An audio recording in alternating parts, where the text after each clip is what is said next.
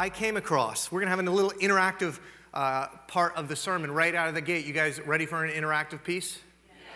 Oh, see, you're so much better than the first service. Like, first service was like 3 people. It was a private conversation almost. This week in my sermon prep, I came across some research where some researchers had gone and they had gone to kids. Not sure their ages, but younger kids, and they said to them, tell us what you want to be when you grow up. Now, Maggie's going to hold the graphic and not put it up because I'm going to show you the answers. But as part of the interactive talk, or an interactive portion, I'm going to ask you to guess. So we're going to start with boys.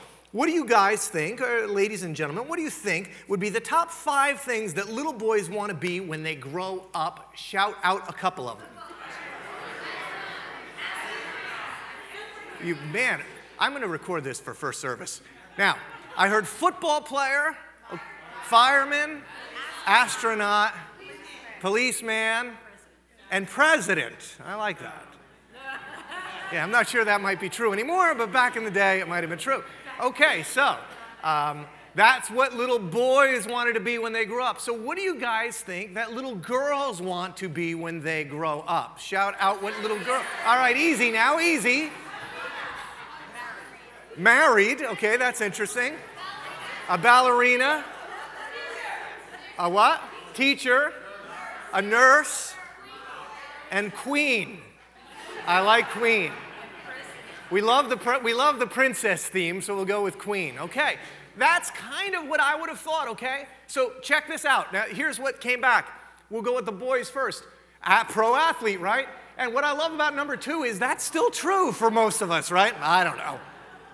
And firefighter, engineer, and astronaut, you guys got just about all of them. How about number 1 for girls? Can I get an amen for that? How cool is that? I mean, to me, that was like, man, the culture is changing around us where little girls are dreaming of growing up to be doctors. I love that. And we have teacher, and the girls aren't so sure either, and scientist. I mean, just kind of like glass, with a glass ceiling shattering careers. I'm a father of 2 girls, and I read that study, and I'm like, that's awesome, man. I love that girls are beginning to think outside of the box and maybe think outside of cultural norms. Now, if you're like me, you've raised some kids, maybe you spent a lot of time when we start, I don't know, when they're 4 or 5, we start asking them, what do you want to be when you grow up? And they usually come up with an answer, right? And something happens in that conversation. And we got a truth when we were growing up from our mom and dad. And so we hand it down to our kids. I've handed it down to all 4 of my kids. And you know what it is. I don't want to show you, you know what it is. We'll have a conversation and we'll say, kids, I want you to know, when you grow up, you can be anything you want, right? We've all said it. We've all been told it. It's a great saying. It's a well-meaning teaching. Here's this morning's question. What if it's just plain not true? Not only that, what if, as we keep perpetuating that, at least without bringing some balance to it maybe, what if it's actually doing more harm to our children? What if it's actually done more harm to our souls, ourselves, than it has good? Welcome to week 3 of this series we're calling Wonder Life.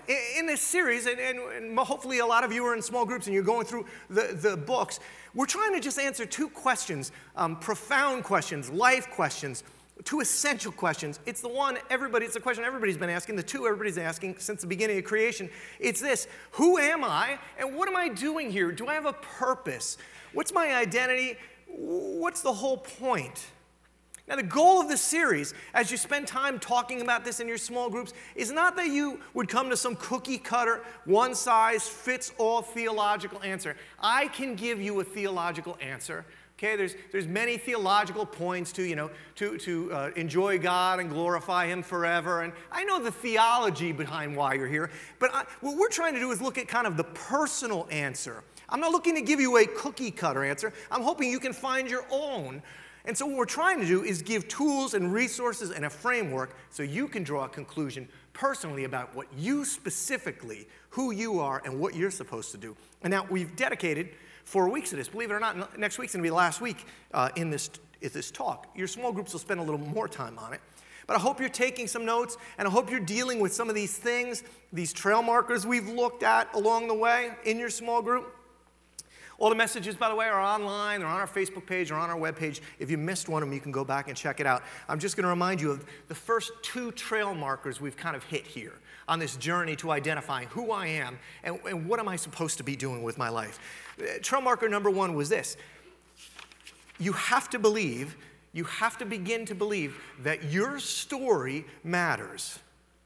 You have to believe my story matters. Where I've been, what I've done, what I've accomplished, where I've failed, what has happened to me, it matters. All of this material we're trying to cull out of Psalm 139 from King David, the greatest king in the history of Israel. Many of you know he wrote almost most of the book of Psalms. It's almost like a personal journal. And King David was quite a guy.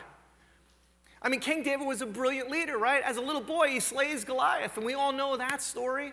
And he's a man, the Bible says he's a man after God's own heart. But he's a complex man. He's just like you and I. He loves God, and he's a brilliant leader, but he also loves other men's wives, and he kills them. And so David is wrestling with his story. And what conclusion he starts to draw is that both pieces of those story matter. If King David was like you and me, I would leave behind a book that only had the brilliant leadership and the Goliath slaying behind. I would rip out any of the shameful parts or the embarrassing parts because I wouldn't want anybody to know them. But here's the deal. Your story, just like his story, the reason we're still talking about his story is he shared it. Your story, where you've been, what you've done, your wins, losses, successes, and failures, your joys, your sorrows, they all matter. They really do. You are not a bit player in a middle school, high school play, or a middle school drama.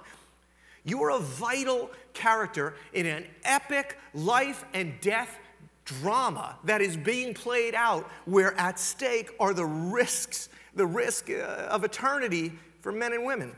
God created you with a purpose. He created you with meaning and honor. He created you with intent. And you were supposed to be playing a role in a grand redemptive story, a massive story. It is a story, church.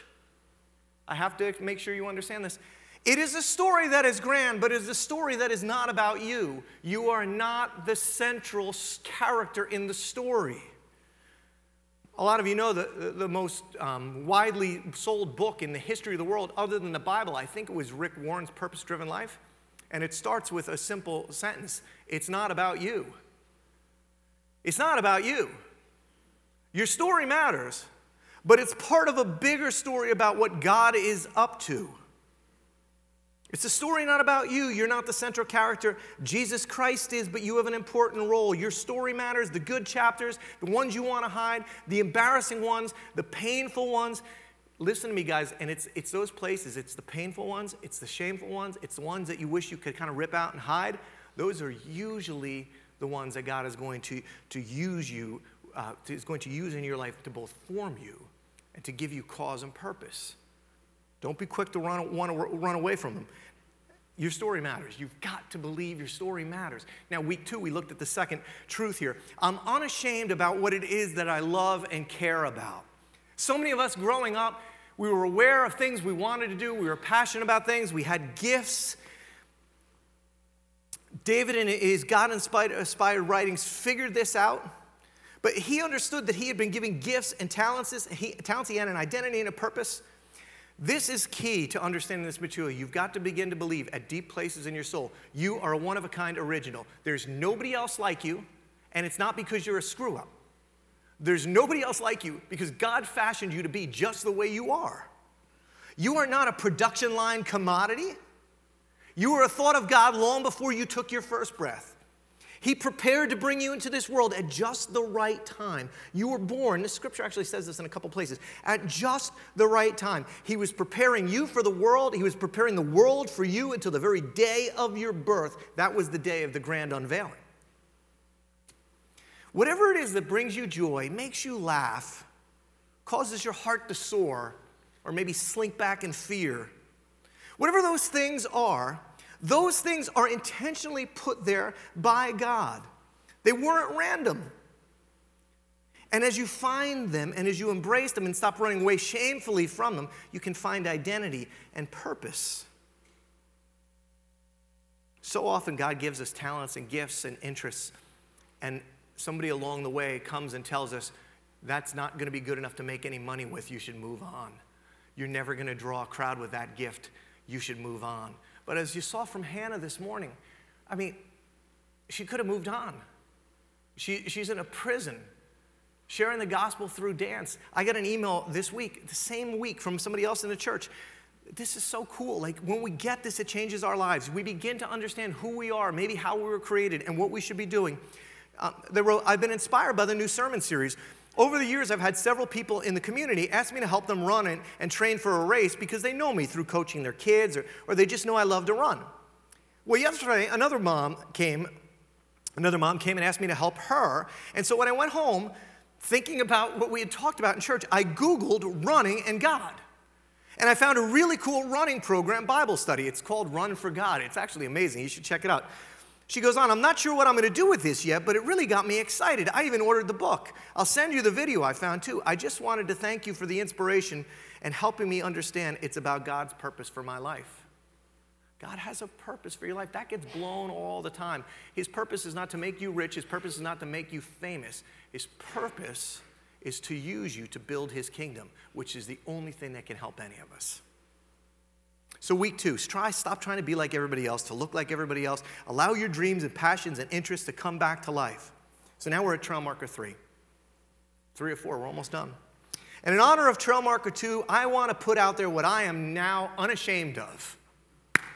Although perhaps I should be. When I was a little boy, and it probably won't come, if I was given my list of things I wanted to be, it won't come as a surprise to many of you, pastor would not have made my top 5. I had some grand plans. I've shared with some of you up here over the years what those things were. As best I can remember, there was 2 things I wanted to achieve. I wasn't a big thinker in terms of like space or astronaut or cowboy. The first thing I wanted to be was a gas station man. I loved gas station men. You pull up like they're in charge. You have big wads of cash, right? Love the smell of gas. And so like I'm going, this is the dream job.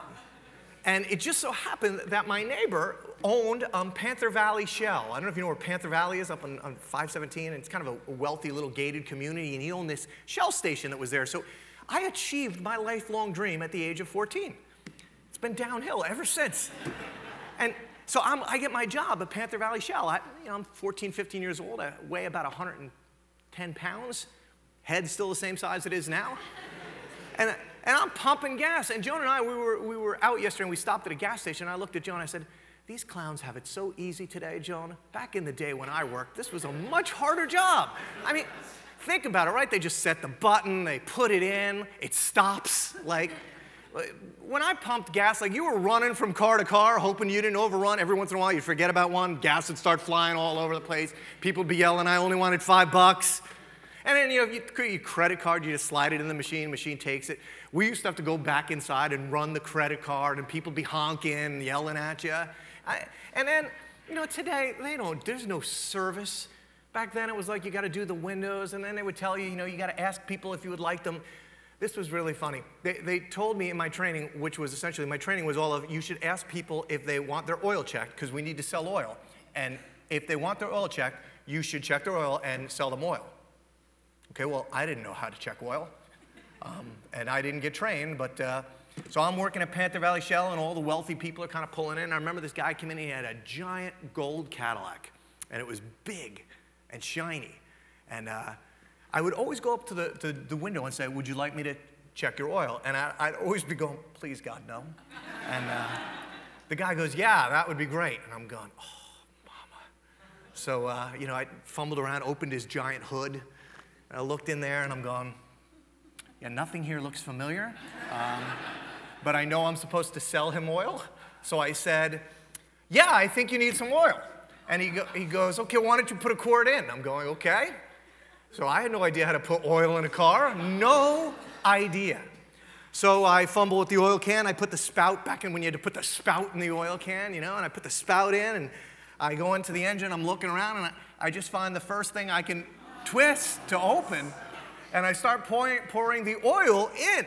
And after like 3 seconds, the oil just starts pouring all over the engine, and smoke's coming up, and I quickly take it out and close it up, close the hood. You're good! And sent him off on his way. And I found out later that that was the power steering fluid that I'd been pumping the oil into. So if you have any friends or family members that drove a gold Cadillac in the late 80s that lived in Panther Valley, don't let my story out. So that was the first thing I wanted to be. The aspirations weren't high. The second thing I wanted to be, I actually had much higher aspirations. I wanted to be a singer. I didn't want to be just any singer. I had a hero, and I wanted to be just like him. Maggie?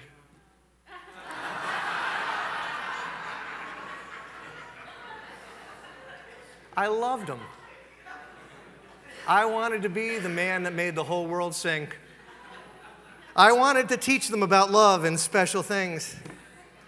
We had like a record player down there on the lower level, and I'd put it on, and I would just be belting out, "Oh, Mandy." I was letting it rip, and a couple things happened that told me that this might not work out for me. One, my mom came down, and she kind of gave me a look of, "You're not a very good singer." And my father came down, and he'd give me a look that seemed to echo other concerns that might have been greater in his mind at the moment. And so I moved on. Wasn't going to be Barry. But I like sports, so I said, you know what, I like the Mets. Maybe I could be like a center fielder for the New York Mets. So I went out for Little League. I learned very quickly I was not going to be the center fielder for Mount Olive High School, let alone for the New York Mets. And so I learned a profound truth. And it's a truth that might sound limiting, but once you embrace it, it can be quite freeing. Here's the truth.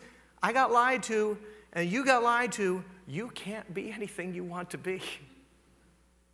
I know your mama never told you, but let me be the first to explain. I'm never going to be Mookie Wilson or Barry Manilow. I wasn't given their talents or gifts or knows. It's the truth, right? And so here's the realization. If you want to understand biblically who you are and what you were created to be, here's the trail marker number 3. You have to become honest about your obstacles and your opportunities. Now, I know some of you don't want to hear this truth because this rocks our world, especially in America, right? What do you mean? It's the land of the free, home of the brave. You can be anything you want. Okay, understand me now. I'm not talking about giving up on your dreams. I'm not telling you shouldn't work hard towards accomplishments. If you've ever heard me speak over the last 10 years, you know that I don't believe in that. And I'm not saying that your dreams don't matter. Listen to me. I'm not saying that your dreams don't matter. What I'm saying is that God's dreams for you, the God that created you and fashioned you with in a certain way, with a certain purpose, I'm not saying your dreams don't matter. I'm saying that God's dreams for you matter more than your dreams for yourself. God's dreams for you are better than your own dreams for yourself. When you move from a humanistic mindset of it's all about my story and my dreams, and you start to go, what if it was about discovering my story within His dreams and His dreams for me? It begins to give you purpose and identity. His dreams, when you embrace God's dreams for you, it frees you up to be who you really are rather than what you think you need to be. Now, this can sound limiting. I get that. But heard correctly, maybe for the first time, some of you can just go, whew. My son is Caleb. Many of you know him. He's 18 years old. He's a freshman at Virginia Tech. And Caleb was a very good wrestler in high school, and he's trying to wrestle at Virginia Tech. And Virginia Tech is the number 2 team in the country. For all intent and purpose, it might as well be the number 2 team in the world.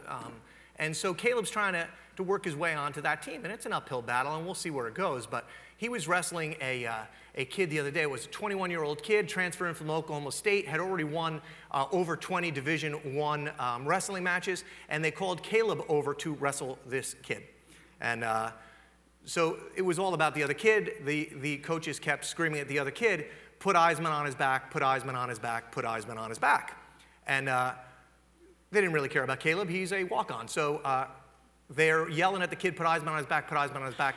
Caleb hits the kid with a 5-point move and puts him on his back. Yeah, that sounds like a good story, but it didn't end well for Caleb, because then they got up, and it proceeded to go really bad in the other direction after that moment. And so I was sharing this story with my dad. I love my dad. My dad was a wonderful father. My dad instilled so much confidence in me. Sometimes it makes my family sick, okay? And so I went over to my dad's house last week, and I was sharing this story about how it went with Caleb. And he's like, well, he just needs to be more confident. And I said, well, Dad, I said, this kid is one of the best wrestlers in the world. You think that he just needs to be more confident and then he would win? Yeah, that's right. You need to tell him to be more confident. Tell him I said he's got to be more confident. I said, Dad, what if the kid's just, is it possible that the kid is better than he is? And he goes, no. He said, he just needs to be more confident. And I looked at Courtney and I said, do you see this is what I grew up under over here? This is why I am the way I am.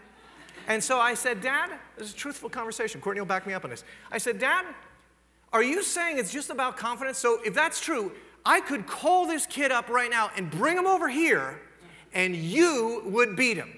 And my 72-year-old father looked at me and said, that's right. Completely serious. Because my father never embraced this truth. You have to be honest about your obstacles and your opportunities. It can sound limiting, but it's not. It can be relieving. You don't have to be the next Steve Jobs or Michael Jordan or Beyonce. I know for me at some level, right? Like, I don't need, if I could feel the freedom to not have to be the next Andy Stanley or Joel Osteen, right?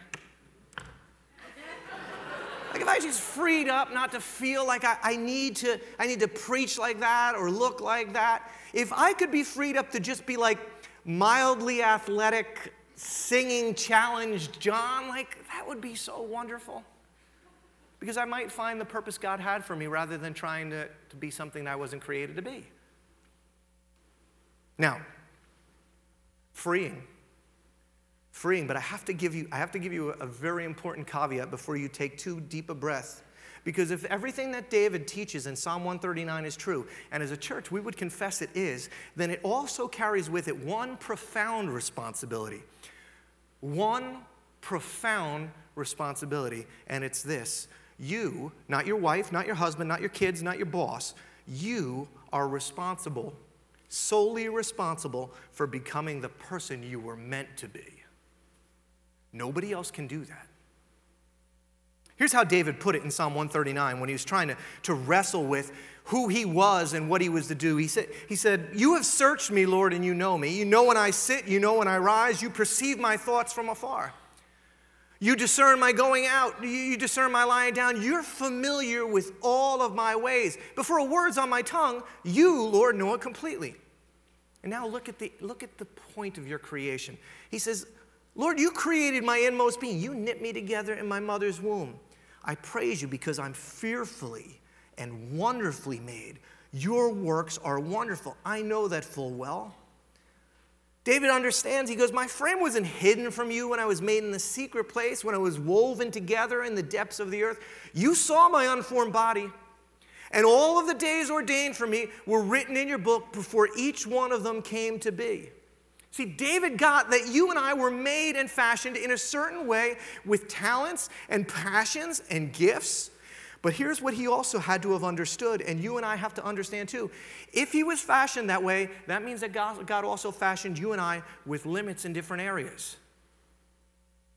Both inside and outside, from frame to innermost being, knit together by God with purpose and honor and intent, and designed for meaning and purpose, but it doesn't mean you can do anything you want to do.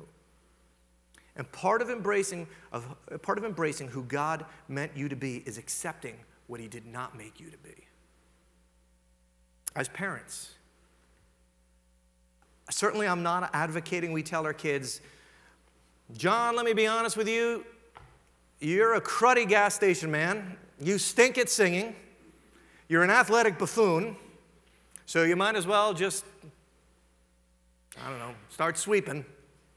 I'm not saying we do that to our kids, but how about this? Could we reframe it as parents where we'd start to say to our kids, instead of saying they can be anything they want to be, which so often puts so much pressure on the child to be everything that somebody else says they should be, what if instead we came alongside them and we said, why don't you and I figure out together, let me help you and see if we can figure out together who God created you to be. That's the great pursuit of life. That's where your purpose is and your identity, and we can help our kids in that. And God wants to help us in that. In this workbook, there's this great quote in the Wonder Life workbook by Hugh McKay about the pursuit of happiness. I just want to be happy. I just want my kids to be happy. It's the pursuit we're all on because we're not trying to find our identity and purpose. Oftentimes we just want to be happy. We just want our kids to be happy. Here's what he said about happiness. I think it's so good. He said, the idea that everything we do is part of the pursuit of happiness seems to me a really dangerous idea. And it's led to a contemporary disease in Western society, which is called fear of sadness. We're kind of teaching our kids that happiness is the default position. It's rubbish. I wish every teenage kid could hear this. It's rubbish. Wholeness is what we ought to be striving for, and part of that is sadness and disappointment, frustration and failure. All of those things which make us who we are. Happiness and victory and fulfillment, they're nice little things that happen to us, but they don't teach us that much. I'd like for a year to have a moratorium on the word happiness and replace it with the word wholeness so that you could ask yourself, is this contributing to my wholeness? And if you're having a bad day, it is. And so, with our time left this morning, as we start to look at trail marker number 3, I have to be honest about what I'm good at and what I'm not. I have to embrace my obstacles. Here's 3 things I'm going to ask you to focus on if you want to figure out who you really are, who God created you to be, and what He wants you to do with your life. The first one is this: honesty. Have you ever noticed, generally speaking, as human beings, we are very good about being honest about other people's opportunities and obstacles? I can tell you, all of you, what's wrong with each and every one of you. I stink at figuring out what my problem is. We're really good about being honest about other people. We're really bad about being honest with ourselves. Research shows, for example, that we're really good at judging danger out in the world or assessing things in other people's lives. But when it comes to looking at the inside of our own hearts and looking at the obstacles and opportunities that God has created us to live with, being honest with ourselves, taking an honest inventory, we're not that great. Mike Foster, the author of the book, he came across some research about men and women in this regard. There was a study where they asked men and women to rate their personal attractiveness. This is so good. Like on a scale of 1 to 10, right? It was like hot or not, right? And so they would ask women and men, 10 being hot, 1 being not, rate yourself. And so when they did the research, what they found was, and this is not surprising, women tend to rate themselves lower on the personal attractiveness scale. So let's say that, in realistic terms, you're like an 8. You would tell the researchers, I'm more of a 4 or a 5. Just as interesting, though, just as interesting is how men rated themselves. So men would rate themselves at the top end of the spectrum. They tend to call themselves 9s and 10s. There was an attitude that kind of ran wild within that group of men where they were essentially saying, my wife is lucky to have this. But in truth, the guys were 4s or 5s. Now, they've done the work on this, and here's why that happens. It turns out that in the morning when we wake up, we all look in the mirror, and for ladies, you have lots of options. Hair and makeup and clothes and shoes, all kinds of different things. When we look in the mirror in the morning, we're like, this is as good as this is going to get. And so you just kind of default to, it's got to be an 8, right? It doesn't matter what the self-assessment is. We're not good at it.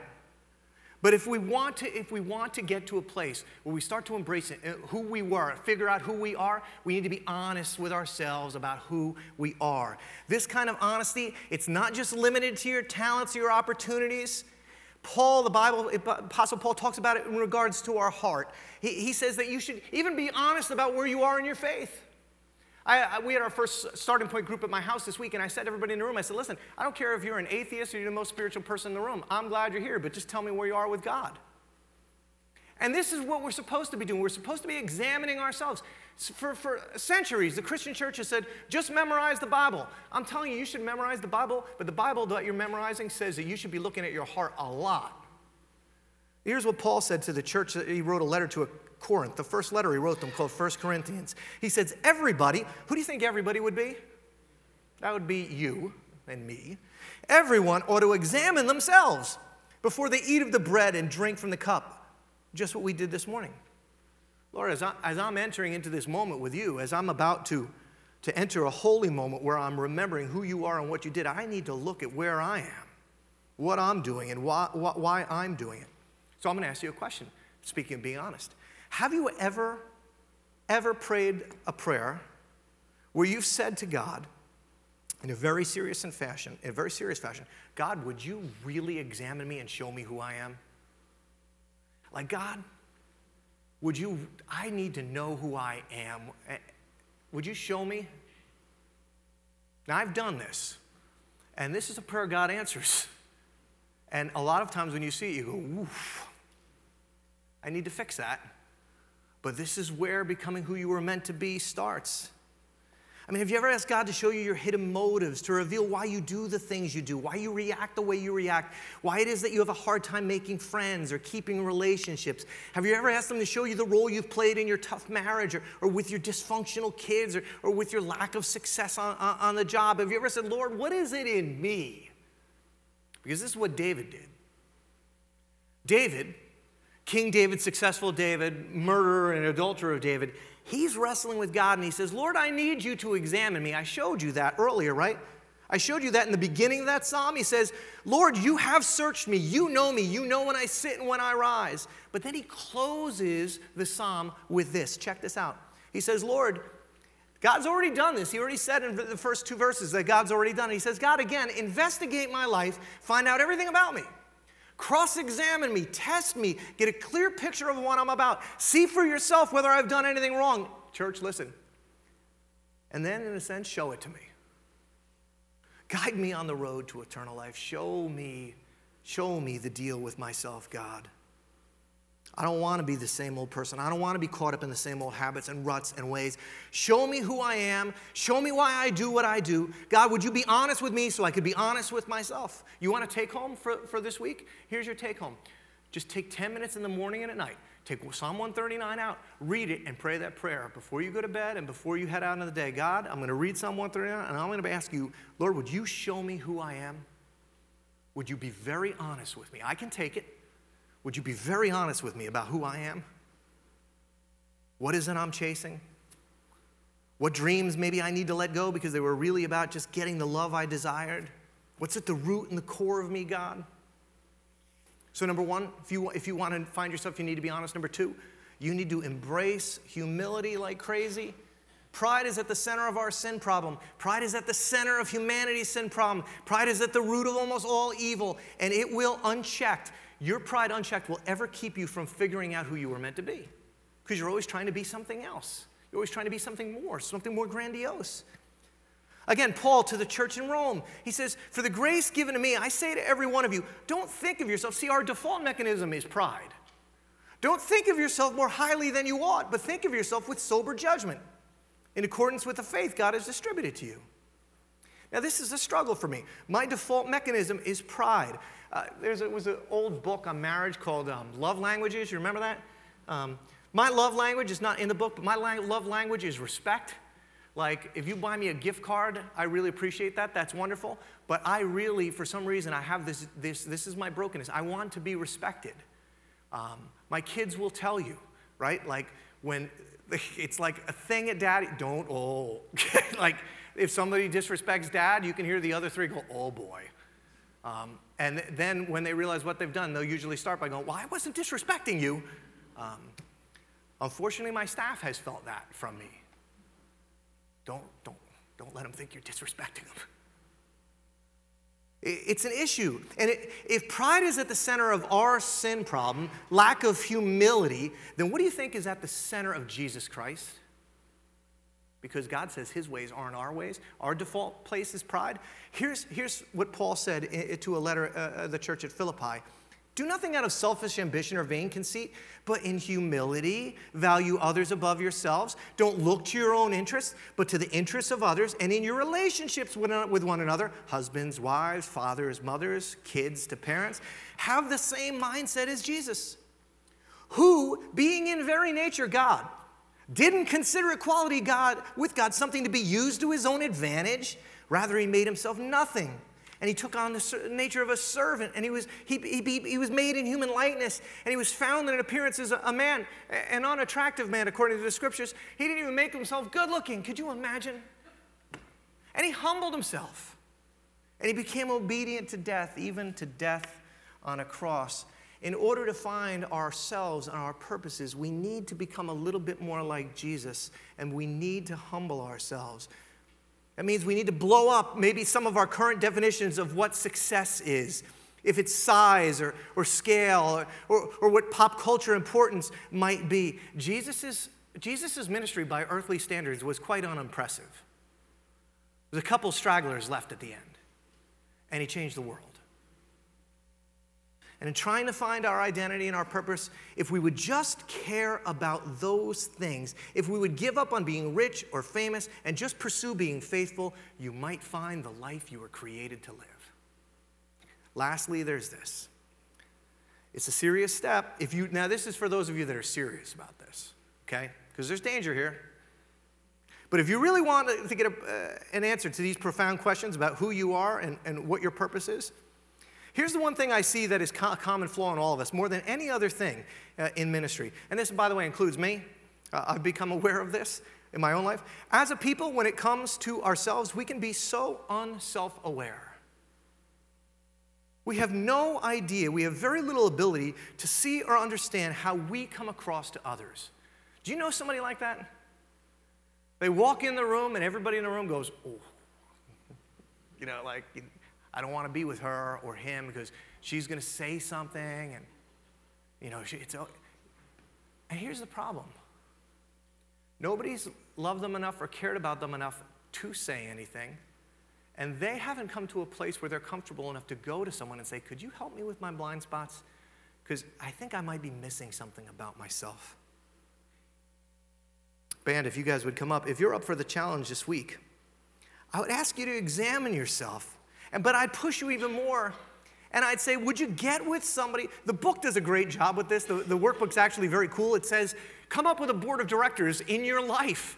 And it says, start to name people that you could assign tasks to. One would be a coach, one would be a cheerleader, but one would be a challenger. Scriptures are replete with it, folks. Proverbs, the book of wisdom. The way of a fool is right in his own eyes, but a wise man listens to advice. And in order to listen to advice, you got to go seek it. Proverbs, where there's no guidance, a people fails, but in an abundance of counselor there is safety. Trail marker number 3. I can be honest about my opportunities and my obstacles. It sounds limiting, but it is so freeing as you stop trying to be who you want to be and you start becoming who you were meant to be. Can I just close with a great quote? It's from Cheryl Strayed. It's in your workbook. This is so good. You don't have a right to the cards you believe you should have been dealt, but you have an obligation to play the heck out of the ones you're holding. Let's close in song together.